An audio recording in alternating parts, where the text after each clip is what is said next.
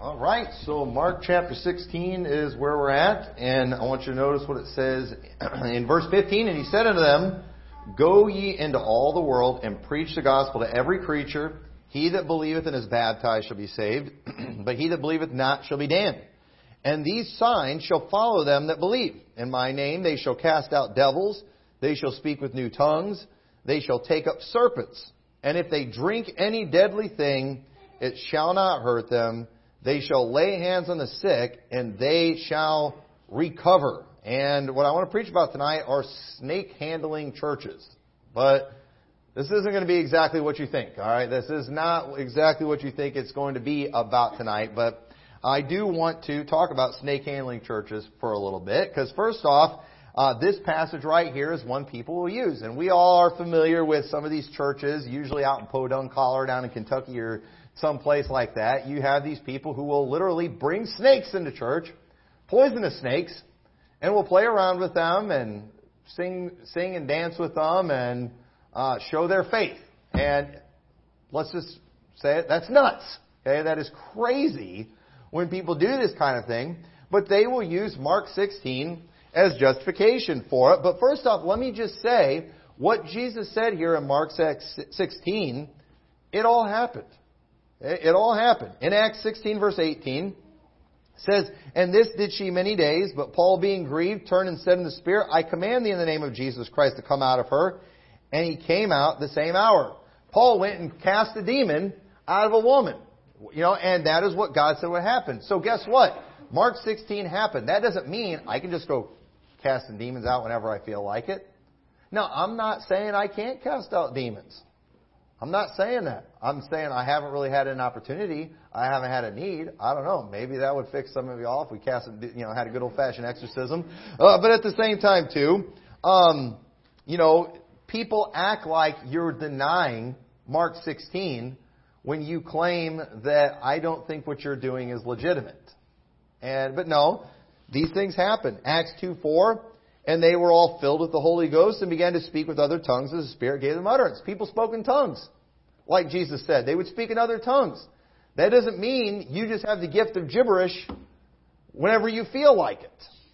We see in Acts 28:3, and when Paul had gathered a bundle of sticks and laid them on the fire, there came a viper out of the heat and fastened on his hand. And when the barbarians saw the venomous beast hang on his hand, they said among themselves, No doubt this man is a murderer, whom though he hath escaped the sea, yet vengeance suffereth him not to live. And he shook off the beast into the fire and felt no harm. So guess what? Sure enough, a deadly beast, the snake, bit Paul. He shook it off into the fire. Jesus was right when he made that statement in Mark chapter 16. In Acts 28 verse 8. Because notice it says, they shall lay hands on the sick and they shall recover. It says, and it came to pass, as the father of Publius lay sick of a fever and of a bloody flux, to whom Paul entered in and prayed and laid his hands on him and healed him. And so when this was done, others also, which had diseases in the island, came and were healed. And so did you know that the only thing that the book of Acts doesn't record of the things that Jesus promised in Mark 16 is somebody drinking any deadly thing? All right? But at the same time, doesn't mean it didn't happen. And it doesn't mean you should go drink poison and see if Jesus will heal you. That is foolish. That is wrong. Because notice in all of these examples, while we just briefly read them, none of these things were done according to their own will, but they were done according to God's will. Paul didn't set out to go have a snake bite him. It just happened. And God healed him. They didn't have these services saying, hey, let's put ourselves in a compromising situation and see if God will do something so we can have a moment. Okay, they didn't do a Greg Locke thing where they got a tent together and they called everybody to come out where we're going to put on a big show. No. Situations arose where these things were needed, and these things were done according to God's will, not according to man's will.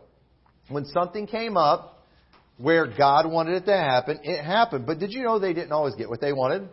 We see in 2 Corinthians 12:8, it says, Paul speaking, For this thing I besought the Lord thrice, that it might depart from me. Talking about the thorn in the flesh that he had. 3 times he prayed that God would heal it.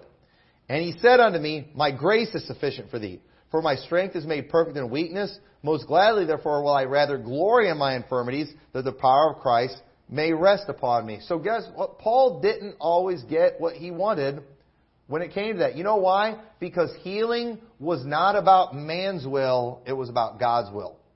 Now, it's always my will for people to be healed when we pray for them. But you know it's not always God's will. And you know what determines whether or not they will be healed? What God wants. And if God wants to heal somebody, God will heal them. If He doesn't want to, they won't be healed. In 2 Timothy 4:20, it says, Erastus abode at Corinth, but Trophimus have I left at Miletum sick. Listen, if Paul has the ability to heal people, why is he leaving Trophimus sick at Miletum? You know what? Do you think Paul probably didn't pray for him? But the truth is, obviously it wasn't God's will for him to be healed at this time. And here's another thing that these charismaniacs, these showboats, never want to talk about, and that is the fact that the signs, these miracles, they were always for unbelievers, not for believers. You want to know why Greg Locke's got to put on the show that he has to on a regular basis, and he has to keep upping his game? Because his church is full of unbelievers, and they need to see something. Believers, we don't have to have that stuff in order to have faith and to keep living for God and to stay motivated. We've got the Holy Spirit to help us with that. We've got a work to do. But these guys, they got to keep on putting a show and a performance, because that's who the signs are for. But the purpose of the signs is to get unbelievers to become believers and be saved. But notice these people that are having these church services, these assemblies of believers where they're trying to put on a show that's geared towards unbelievers. So, and we're not going to go into the Scriptures, but the Bible is very clear that those signs, that the tongues, it was for unbelievers. Paul spelled these things out for us. And so I'm not saying, though, that all these things in Mark 16 can't happen today. I believe if I'm out doing the work of the Lord and I get bit by a poisonous snake and God doesn't want me dead yet, He can heal me. But you know what I'm not going to do? I'm not going to bring a snake in here and tempt it to bite me. I'm not going to do that. That would be foolish. I believe God could do any of these things. But what is 100% wrong is trying to make these things happen for a show. To purposefully put ourselves in a dangerous situation for some kind of self-glorification is wrong. It is dead wrong to do that thing. We see in Matthew 4:5, then the devil taketh him up into the holy city and setteth him on the pinnacle of the temple, and saith unto him, If thou be the Son of God, cast thyself down, for it is written, He shall give His angels charge concerning thee, and in their hands they shall bear thee up, lest at any time thou dash thy foot against a stone. Did you know Satan was interpreting the Bible here exactly the way the snake handlers do? Hey, there's a promise in the Bible. He'll protect you if you dash your foot against a stone. Let's jump from the temple. See what God does. Amen. No, what did Jesus do? Jesus said unto him, It is written again, Thou shalt not tempt the Lord thy God. Now folks, Thou shalt not tempt the Lord thy God. How is playing with a poisonous snake in service not tempting God? How is taking a blowtorch to your hand not tempting God?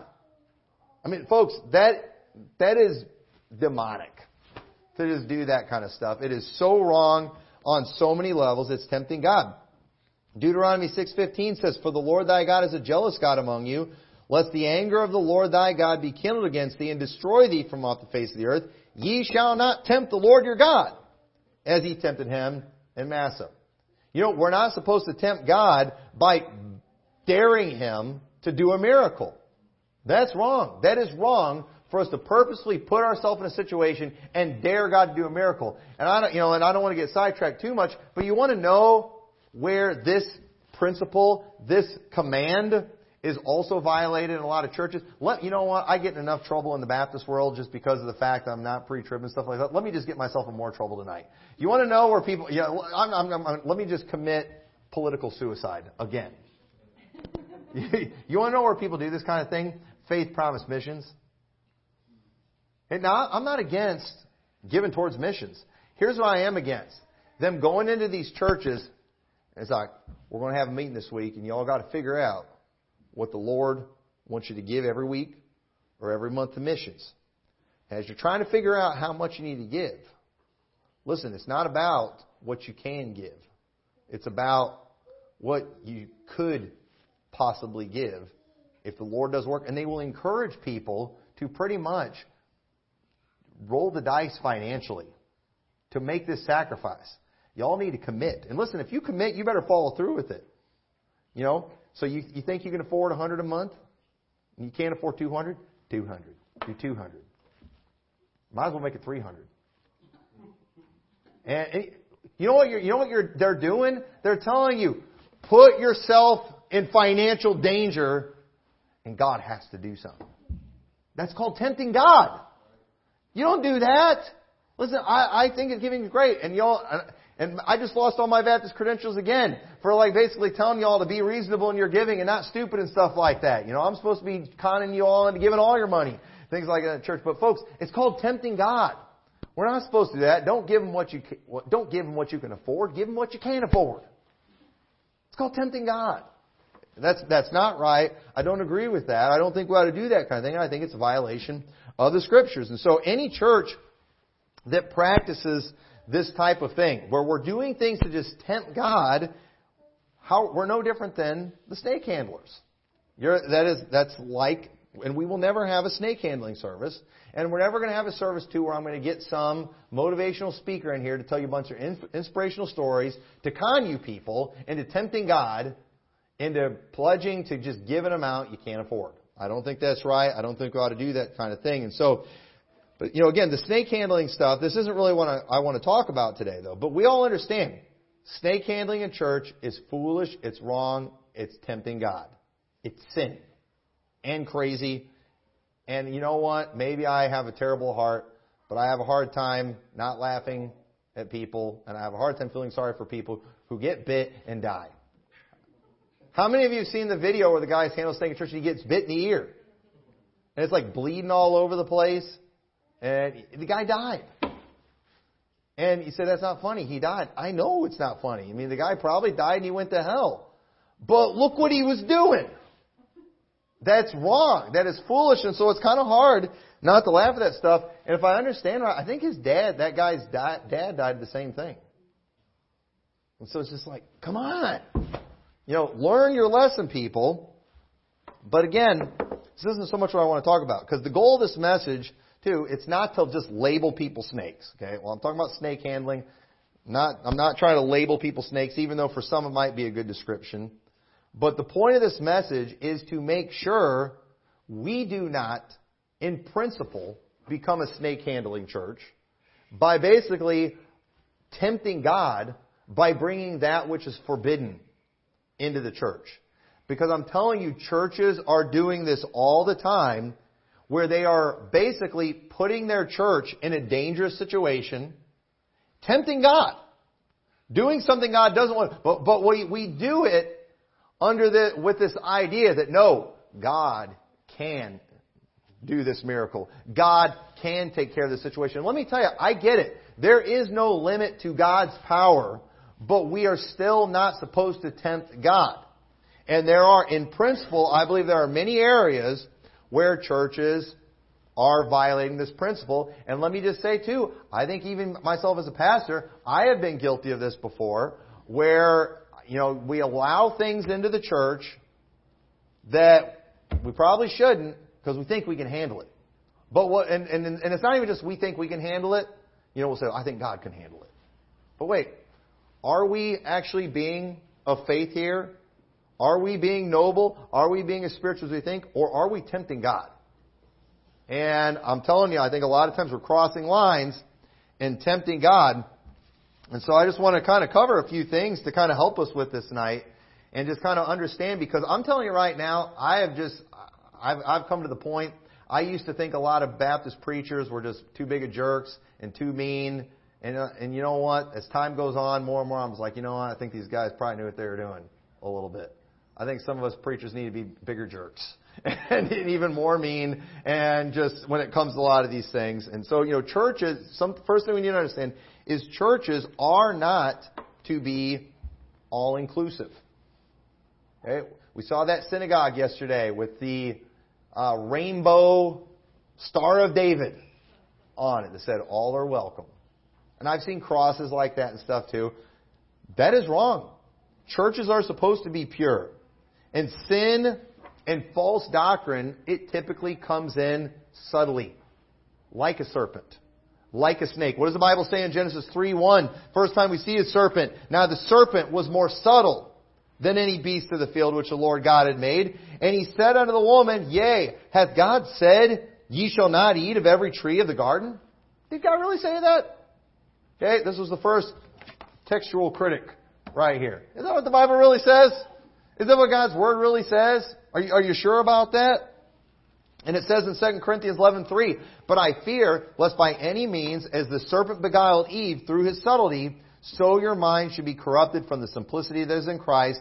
For if he that cometh preacheth another Jesus, whom we have not preached, or if ye receive another spirit which ye have not received, or another gospel which ye have not accepted, ye might well bear with him. Now, so notice how Paul said, just like Satan came in subtly, he said, I'm worried about you as a church. Because that's how it works with false doctrine. It comes in subtly. People don't come in wearing a sign that says heretic. People don't come in wearing a sign about false doctrine and things like that. No, it's subtly. And here's what we've got to understand. Okay, here's what we've got to make sure we master as a church. And that is, I believe as a church, we ought to be very loving, very accepting of people, but at the same time, while at the same time having a very low tolerance for false doctrine. I believe we should be that way. And here's how we do this. I think this is the way to do this. Because you have some churches where it's like they're just waiting for somebody to say something wrong so they can throw them out. And I don't want to have that attitude. I don't want us to just be grilling people at the door as soon as they come in and we're just, and if they say anything wrong, we're ready to just toss them out on their ear. I don't think we ought to be that way. But here's how I think this should work. How we can make sure we do this right. I think it should be clear anytime someone is removed from the church for whatever reason, whether it be false doctrine, whether it be for sin, wicked behavior, whatever, those people should know for a fact, and I think we've done this well, that those people, those individuals, were loved. I think we ought to hate sin. I think we ought to hate false doctrine. But people, when they come into this church, it ought to be very clear. The people in that church liked me. The people in that church were nice to me. The people in that church cared about me. The people in that church were good to me. But boy, when I started bringing up multiple gospels, all of a sudden they didn't care anymore. They lost their minds. All of a sudden when I started pushing work salvation, they lost their mind. Because then, if it's all about the false doctrine, when we've been loving to them, they can never take it personal. That, hey, these people love me, but they hate false doctrine. These people love me, but they hated the sin that I was trying to spread in the church. They hated the discord I was trying to sow in the church. And I'm telling you, one of the things that often happen to people when they leave churches or when they get thrown out of churches, they often leave just feeling like, you know what, the people they were respecters of persons, they just didn't like me, they're hateful, all that stuff. But look, I'm telling you right now, while there's people that are no longer a part of this church, that are no longer welcome at this church, anyone who has ever been a part of this church, they know for sure that when they were in this church, we loved them, we were good to them, we were kind to them. What was unacceptable was sin. What was unacceptable was certain behavior.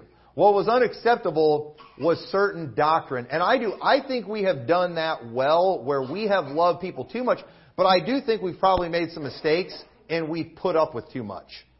I think, if anything, and I know I'm guilty of that, I have put up with too much junk from people. I have put up with too much dumb teaching, bad behavior. I've put up with too much of that, and I think, you know what? Like I said, I'm relating a little more with some of these preachers that are just everybody kind of perceives as jerks and stuff like that. But I'm telling you, sometimes, what we do when we're putting up with bad teaching, false doctrine, bad behavior, sin, you know what we're doing? We're tempting God with it. Because it's like preachers and, maybe I'm preaching it myself right now. This would probably be a good preacher conference.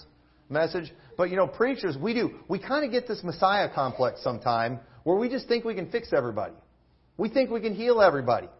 But one thing I have learned, and I've learned it again, and I've learned it again, and I've learned it again over the years, is that some people never change. Some people, there's just some people you're not going to fix. But we do as preachers think, man, when they hear this message, I got so much Bible, I'm so full of the Holy Ghost that the Holy Ghost is just going to convict their heart and it's going to change them. This is going to straighten the church out. But let me tell you, sometimes it's not. I don't care how much Bible you give. I don't care how much I scream, how much I pray over it. They're just not going to get it right. And sometimes you just got to tell people you need to hit the road. You need to get out of here because you're just going to bring in false doctrine. You're going to cause division. You're going to cause problems. And let me tell you, it should be clear when people are removed from the church, they were loved, and it should not bring us pleasure. It should never bring us pleasure to throw people out. Maybe sometimes, but most of the time it shouldn't bring us pleasure. Okay, and especially if it's somebody that was here for a long time too. Again, if somebody comes in new and it turns out it's some sodomite trying to infiltrate the church, we're going to enjoy that. But if it's somebody that was here for a year and we loved that person and then we found out they were sodomite trying to infiltrate, we're still not going to enjoy it. We're going to know it's what we need to do. And we've had that with people that, where it's like we didn't enjoy it at all. It was not fun. There's people that, we know they can never come back here because some stuff was just so bad, but we didn't bring us pleasure. It's what you have to do because the last thing we want to do is go tempting God. We're not going to just go and have this attitude, we can fix pedophiles. I just read a story about a guy who got busted for some serious perversion, and he's in one of these churches that's always trying to, restore people and everything like that. But this stuff was really bad. And this guy, the stuff that he just got busted for is so bad. It is so horrible. The things he was involved in, the things that happened. I don't even want to go into the details of it. It's too disgusting. I don't want to talk about it from the pulpit. But it's just like, why in the world did that church let that guy in there?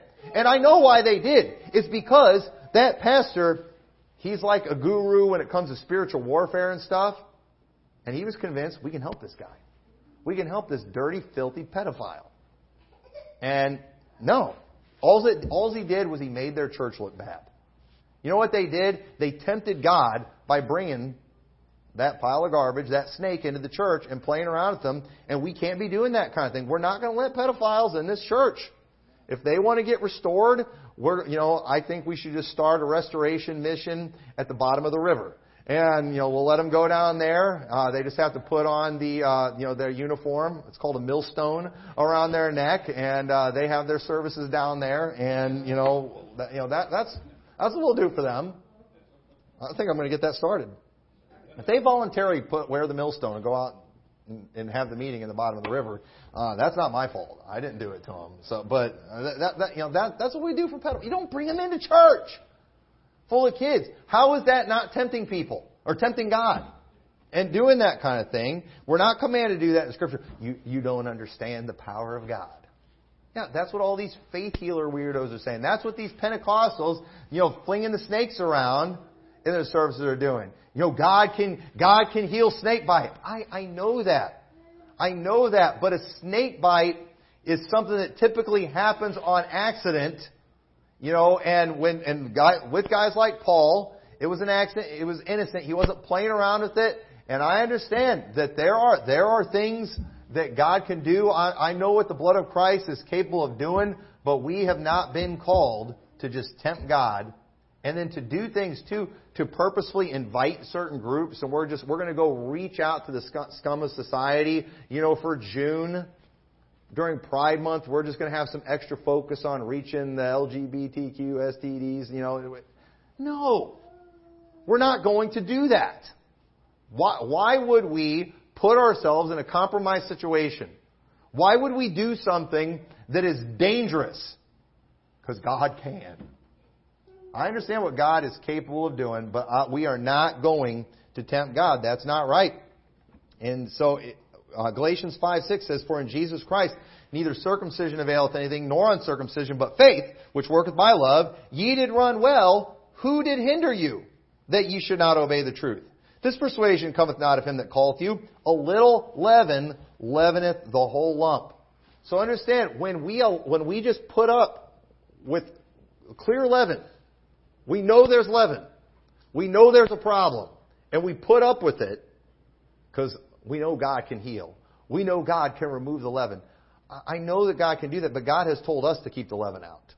And it's one thing if we don't know what's going on. Sometimes there's things we don't know. And I believe if God wants it gone, God will reveal it so we can take care of it. God wants the church taking care of itself.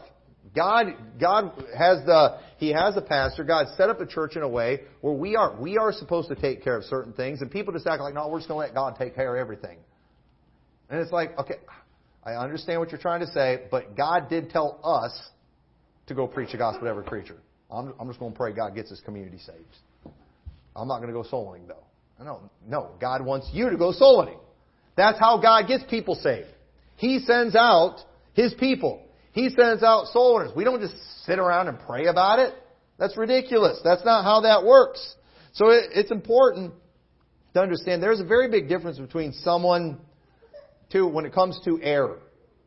There is and make sure you get this. There is a huge difference between someone who is taught wrong and just doesn't really know something and someone who comes in teaching something. And you do. You have people sometimes, they come into a church, with the desire, I'm going to get this church straightened out on whatever. Watch out for that person.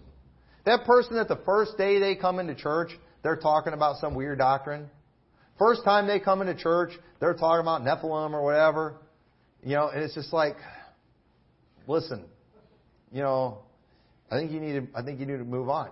Say, oh, that's terrible. You're going to throw somebody out of church for that? I would never throw somebody out of church just for believing the Nephilim doctrine. I would never throw somebody out of church for that. But let me tell you something. When somebody comes walking into a church and the first thing they're doing is pushing some weird doctrine, first thing, that's a bad sign. And you know what? If I as a pastor, if I as a shepherd get a little rough with those people, trying to run off, well, y'all shouldn't get too mad at me about that. That is a huge red flag when people do that kind of thing. It's a huge red flag, and we can't ignore that. We can't ignore that kind of thing. If somebody visits our church and we question them on salvation, if we question them and they say some things are wrong, they say some things wrong, you can give those people grace. If they come in teaching things wrong, we drop the hammer on them quick. Okay? And it doesn't count if you ask them, you push them, and they said something, and they respond and say something a little wrong. That's not them coming in and teaching something. Okay? And that's going to happen. We're going to have people, we're out inviting people all the time. People are going to come in, they're going to be confused out of their mind. We're going to talk to them, try to figure out where they're at. They might not be in the right place. We give those people grace. It's when they come in, try to teach something, that's when you drop the hammer on them. Nobody has any right to go into an established church with an agenda to try to change that church's beliefs. That's not how we do it. Okay? I want to see Catholics get saved, but you know what? I'm not going to join the Catholic Church with the intent to straighten them all out. First, how arrogant would that be? And that is just not how it's done. I would never do that. I would never go into any church with the intent, I'm going to change the pastor on this. That's messed up. You have no right to do that kind of thing. When you go into a church that you disagree with, you have two options. You sit down and you deal with it, because there's disagreements that aren't that big of a deal. But when you go into an established church, if you disagree with them, you sit down and you deal with it and you shut up forever, or you just leave. If you go into a church and you just can't handle what they're teaching, you should leave. If you can't handle it, you should leave. What you should never, ever do when you're in a church like that is to hang around and try to change things. That's wrong. That's sowing discord. I don't even care if you're right. I told a guy one time that wanted to move out to our church after he told me about how he tried to get soul winning in his church and was getting in fights with everybody. He literally got in a fight one time over something. Literally. Physical. And 100 people in his church, he was the only one in the church that wanted to go soul winning. That wanted a soul winning program in the church. And I told him, I let this guy talk, tell me his whole story, and he was not expecting what I gave him. I told him, I said, listen, that church has been there for years. You have 100 people who don't want to go soul winning. They're wrong. You want to go soul winning. You're right about that. But why in the world should that entire church just all of a sudden conform to your will? You just shouldn't go to that church. And I told him, I said, all this, I can't believe you caused all that trouble. I can't believe you got in a fight with somebody in that church. Don't come to our church. This guy's clearly just a weirdo. And pretty soon he'll find something about our church that he disagrees with. And you know what he'll do? He'll get in a fight with somebody here over it. He'll start causing all kinds of trouble, even though as a church we don't agree with this, but he knows he's right. It's like, you're just an idiot. You do not have the right to sit in a normal church with decent people. But people just can't figure this out. And I'm telling you, it's just, it's so frustrating. People who have been in this church who did not like the church, like what I believed, did not like what I taught, did not like what we stood for, and they just slither around, spreading their filth, spreading their garbage. It's like, no, just get out. You do not have the right to do that. I've said it before, I'm going to say it again. Folks, there's, unmovable. There's some things we're not going to move on. We're not going to move on. You're wasting your time hanging around here trying to subtly change things from within. That's not right. Not putting up with that kind of stuff. And so when people have a different belief in the church, I do believe there's areas where we can have disagreement, but we can't have areas where we're teaching different. We can't be, causing division in church. 1 Corinthians 3:3. For ye are yet carnal, for whereas there is among you envying and strife and divisions, are ye not carnal and walk as men? And when you are causing division in a church, it is because of carnality. And you might think it's a spiritual fight. If it is a spiritual fight, if our doctrine here is so bad, then you just should get out of this church, because our doctrine was bad before you got here, and our doctrine will be bad long after you leave here. This is what it's been. And so just understand, you shouldn't do that. And if you've got to cause division, if you're creating factions, even if it's on little things, that's just carnality. Okay, that's what carnal people do. Spiritual people, they can figure out where we can be different, and they can allow people to be different in those things. Obviously, there's some things we can't be different on. We need to be the same when it comes to salvation. There's certain things we need to be the same on, but you know what? Carnal people can't figure out what those things are. But spiritual people can. Spiritual people can understand, you know what? This isn't my problem. You know what? You do you. They can figure that stuff out. But carnal people can't. And so one of the main reasons most shepherds won't get rid of wolves in their flocks, or are scared to get rid of the wolves in their flocks, is because a lot of times the church doesn't have the pastor's back. And that's not good either. And one of the things too, if I may just complain about my job for a minute, is one of the challenges that pastors are often up against is, I'm very serious about, people tell me things in confidence, keeping it that way. And I told you before how often when people spill their guts to their pastor about their problems, it changes everything. And I was just thinking about somebody this week. We were in the area where they used to live, and I was thinking about them. And I remember when these people started coming to our church, I was just like the greatest thing that ever happened. I was so great, it was freaking me out. It was weird, kind of, the flattery was a little over the top. And I didn't have any problems with these people. But then one day, the wife wanted to talk to me and my wife, and we proceeded to find out that they weren't perfect. Now, we never thought they were perfect. But, she didn't tell us anything that made me hate these people. Nothing. But the husband couldn't handle that we knew these things, that he wasn't the greatest. And just everything changed after that. Everything changed, and some of the junk that this guy did to me, it was downright wicked. And it all changed when I found out. And here's the thing. When people do that, and then they start running their mouth and saying things, you know what? I don't have the ability to be able to get up and it's like, you guys want to know what I know about that person? Because that would sure help people get on my side. I don't have the luxury to do that. I can't just be every time somebody gets mad at me, calling up everybody in the church, hey, is so-and-so talking about me? Because just in case they are, let me tell you what I know about them. I can't do that.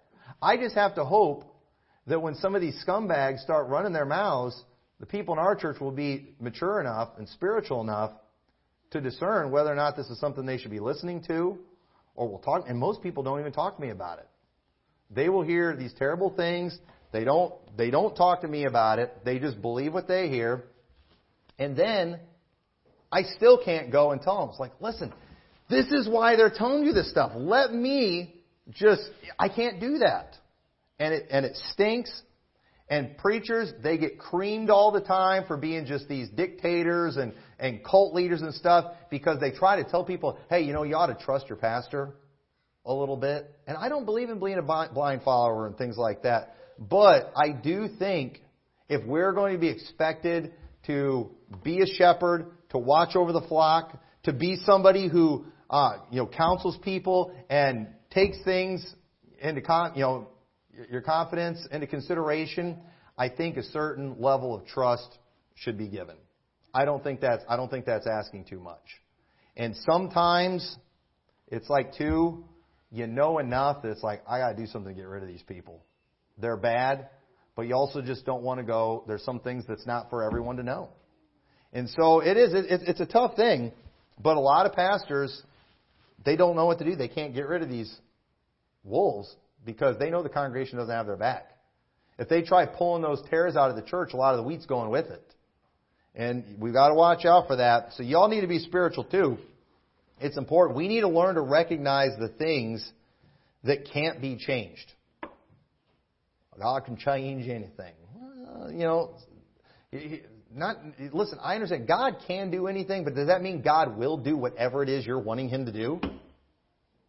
And that's what they do. They act like we're limiting God on certain things. But Jeremiah 13:23 says, "Can the Ethiopian change his skin, or the leopard his spots? Then may ye also do good that are accustomed to do evil." So the Ethiopian can change his skin. Can we pray for a black person to become white? I don't think we need to do that. Are you saying God can't do that? Listen, hey, God can do whatever He wants, but there's some things that are not meant to be changed, and they don't need to change. And some things God doesn't want to change. We see in Romans 1:24 saying, "Wherefore God also gave them up to uncleanness through the lust of their own hearts, to dishonor their own bodies between themselves." And now we know who He's talking about. He's talking about the people that our country is celebrating this month. It says, "Who change the truth of God into a lie, and worship and serve the creature more than the Creator, who is blessed forever. Amen. For this cause God gave them up unto vile affections. For even their women did change the natural use into that which is against nature. And likewise also the men, leaving the natural use of the woman, burning their lust one toward another. Men with men working that which is unseemly, and receiving in themselves that recompense of their error which was meet. And even as they did not like to retain God in their knowledge, God gave them over to a reprobate mind to do those things which are not convenient."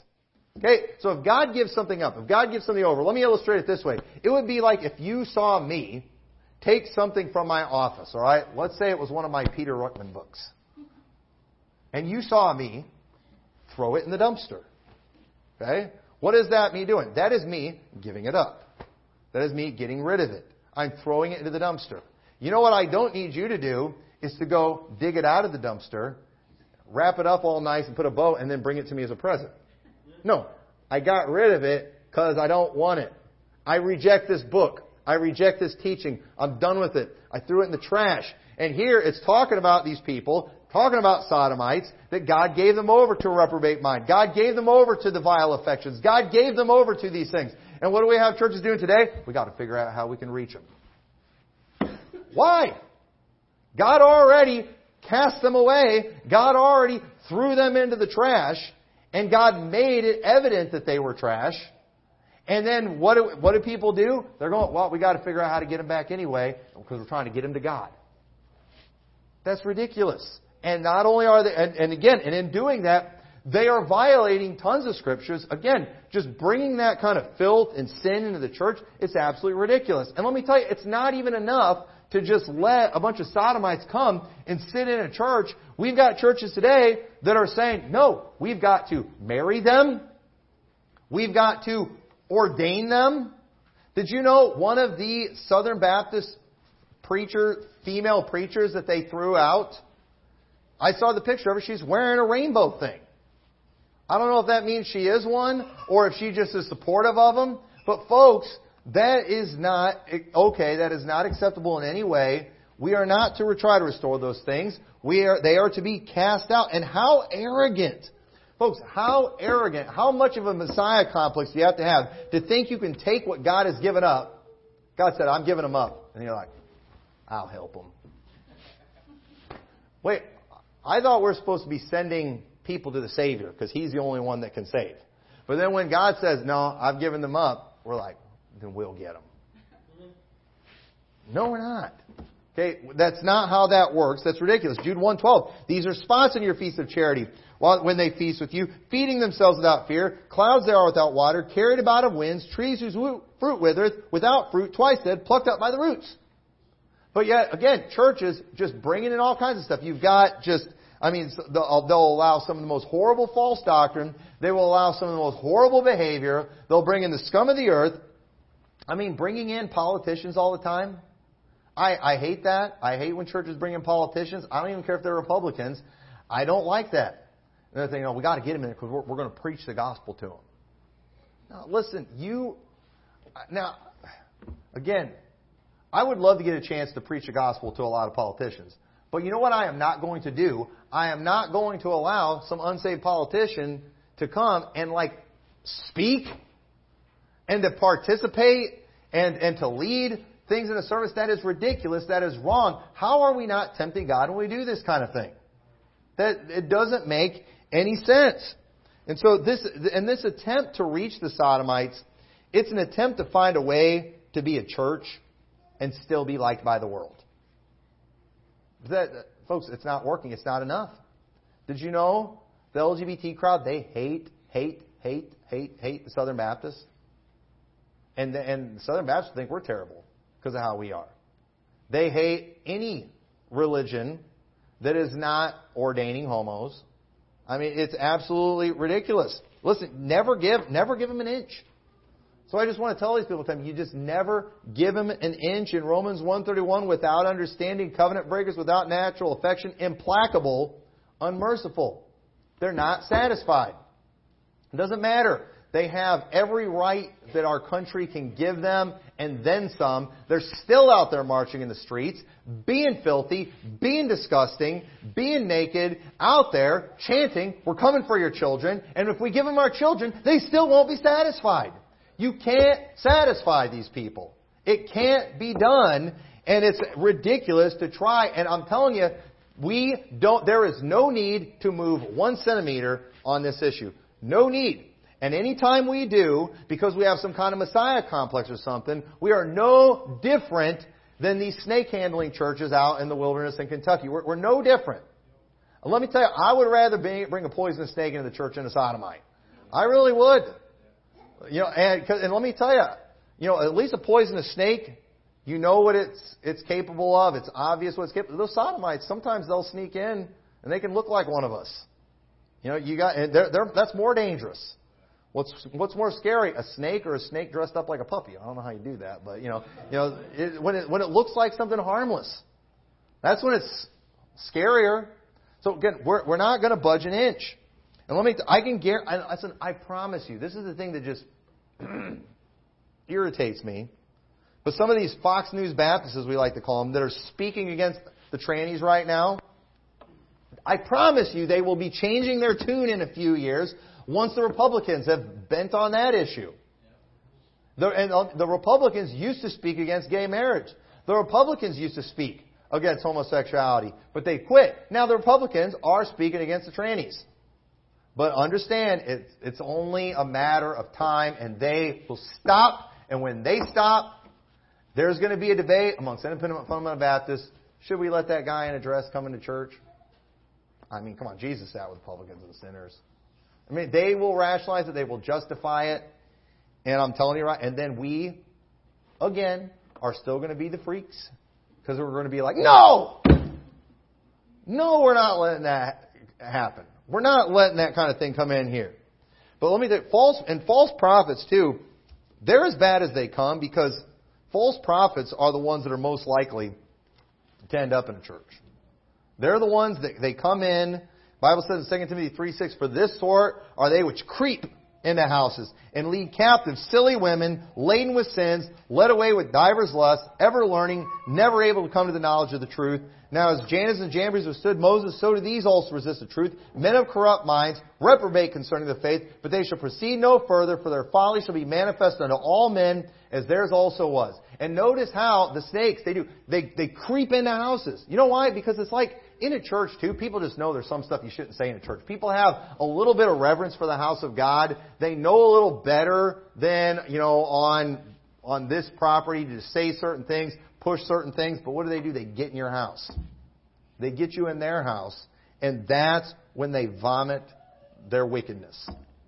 That's when you find out what they really are. And pastors, they need to stop trying to restore fallen pastors. Even if these pastors are saved. Now, when I say restore, I'm saying like restoring them to the pulpit and stuff. Because even if they are saved, actions have consequences. You understand that? Actions have consequences. You do certain things, it disqualifies you from certain things. There are some various sins out there that people need to understand.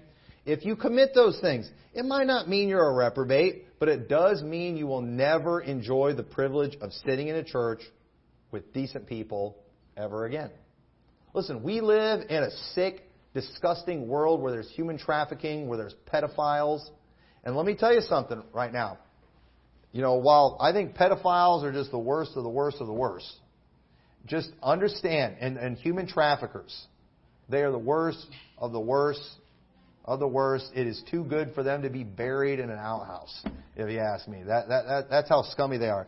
But you ever go? You ever just go and out of temptation, or even just curiosity, you view something like child pornography? Understand, you have contributed to that industry, and we can only assume that you might be one of them. You might not be a pedophile. You might not be a reprobate. But the fact that you mess with something like that is so wicked, that is so dangerous, even if you're not a reprobate, you forfeited your opportunity to sit in a church with children. That's the attitude we need to have. Again, we're not saying everyone who we would ban from this church and never let come back is a reprobate and a twofold child of hell. But we're saying there's certain things you do them, you forfeit your right to certain things. And it's not because we hate you, but there's just some things that are that bad. And so when it becomes manifest that someone is bad, it doesn't make sense to keep messing with them. When you find out somebody's just been lying and lying and lying, it doesn't make sense to keep messing with them. While it isn't always wrong to listen to your gut, you need to understand too, it isn't proof, okay? Your gut can't be proof for the entire church. Pastor Tom, something my gut tells me this guy's a pervert. Okay, then you watch out. But I can't throw somebody out of the church because of your gut feeling. But at the same time too, pay attention to these things. We have instincts for a reason. And even though people constantly say things like don't judge, we absolutely must judge these things. And when all indicators are evil, we need to act accordingly. And I'm not going to take time to go through the passage, but Hebrews chapter 6, verse 1 through 9, that's where we have that passage where it talks about we are persuaded better things of you and things that accompany salvation. And when you look at that passage, just a brief overview of it, the context of it is, hey, let's move on from these basic doctrines. Let's go into some of the deeper things. And the writer of Hebrews is showing not a behavior that accompanies salvation, but when someone is saved, we have an expectation that they will accept certain doctrine when presented to them. And it makes a statement in that passage. It's a little confusing, but it talks about the earth, how it drinketh in the rain. And it basically is showing that over time, we will see what kind of seeds were in the ground. Because it grows. It produces fruit. It produces a plant. And we will eventually know what it is. And let me tell you, time always reveals what seed someone is of. It always reveals. And I do believe when it comes to watching over the flock, it's primarily the job of the shepherd of the church. And it can cause a lot of problems when everybody tries to be the shepherd. You got to watch out for that. But if you find out someone believes false doctrine, you ought to let me know without first going and getting everyone together to tell me the same thing. And I've had that happen before where, multiple people came to me about a problem, but it was after they had a meeting. And it's just like, wow, I don't know that this is 2 or 3 witnesses anymore because everybody's saying the exact same thing. I think this is one witness. That's not how that works. So again, and a lot of times too, what you have might not be enough to hang somebody. And a lot of times people will be like, I don't know if I want to say anything. Listen, I'm good at keeping secrets. But again, if you come and tell me, and then someone else comes with something very similar, that means a lot. There was a time when I actually called somebody up and that wanted to come to our church, and I told them, you need to keep looking. Don't come here. And one of the reasons I did is because my gut was telling me something was wrong, but I didn't really have any proof. But then I had 2 different people who never come to me saying, we got to keep this guy out of church. I'm concerned about this. Okay, there's some people who think everybody's a reprobate. Okay, but these are 2 people who had never done anything like this before that came to me. It's like, hey, there was this kind of this red flag, and it was about something was spoken of, and these people had not talked to each other. They had not colluded with each other. The one, something was said directly to them, and they told me about it, and another person overheard it and didn't talk to them about it. And both of these people who never do that kind of thing, they came to me and were like, hey, this is what happened. And you know what? To me, that was, that's good. That's enough. And I called them up and I was like, stay out of here. This isn't the place for you. And so it's okay for you to do that kind of thing. And I'm glad those people did not go all over the church telling everybody. Because again, what if it had been a misunderstanding too? Because the one person that came to me, he's like, I don't know, maybe I misunderstood. Because the one person that came to me, they kept saying, I'm not sure, maybe I misunderstood, but this is what it seemed like. And so if all I would have had was that probably wouldn't have been enough. But because I had the other person too, that it was directly spoken to, they're like, yeah, this is what happened, then that was enough for me. But understand, you ruin everything when you go and you tell everybody. It really does. It hurts things. And, and I want to make sure to do justice. I think it's a big deal just telling somebody, you can't come to this church. I don't take that kind of thing lightly. And so it is 100% appropriate for us to expect true brethren to agree with certain doctrines once they've been shown. It's okay. It's 100% appropriate for us to expect certain behavior from saved people. It's okay for us to do that. 1 Corinthians 5:6, your glorying is not good. Know ye not that a little leaven leaveneth the whole lump? Purge out therefore the old leaven, that ye may be a new lump, as ye are unleavened, for even Christ our Passover is sacrificed for us. He said that because they had a man in this church who had his father's wife. He said, you can't let that be going on in the church. You've got to get rid of that. He shouldn't be acting that way. And Paul didn't even say he wasn't saved. And later in 2 Corinthians, we see that guy had repented and Paul wanted him to restore him. But in the meantime, they had every right as a church to say, we don't expect Christians to act like that. We don't expect Christians to be involved in this kind of behavior and involved in this kind of activity. And when people don't behave like a Christian, it is okay for us, if they will not repent after they've been confronted, to move forward as if they are not a Christian. Doesn't mean they're not saved. But sometimes you have to treat people like they're not saved. In Matthew 18:15, and we're not going to read it. We talked about it last week, going through the steps of what you should do when there's a problem. And what did it say? If he will not hear the church, let him be unto thee as a heathen man and a publican. Why? Because he's a heathen and a publican? No. But if he's going to act like them, you know what? We're going to treat him like that. You're going to act like a lost man, we're going to treat you like a lost man. They might be saved, but we're not going to treat you that way. And just like we wouldn't let a lost person be a member of this church, somebody's acting like one. Sorry, you need to get out of here. And we don't enjoy that. We love you, but we're not going to tempt God by letting that kind of sin stay in the church. And there comes a point with all these people where we are no different than the snake handlers out there if we let it stay around. We don't need to tempt God. We don't need to cast our pearls before swine. And let me tell you, if we do, here's the problem too. When you let stuff stay in for too long, what ends up happening, whenever you do get rid of it, again, those tares, their roots get connected to the wheat. And then some wheat ends up going out too. And that often happens too.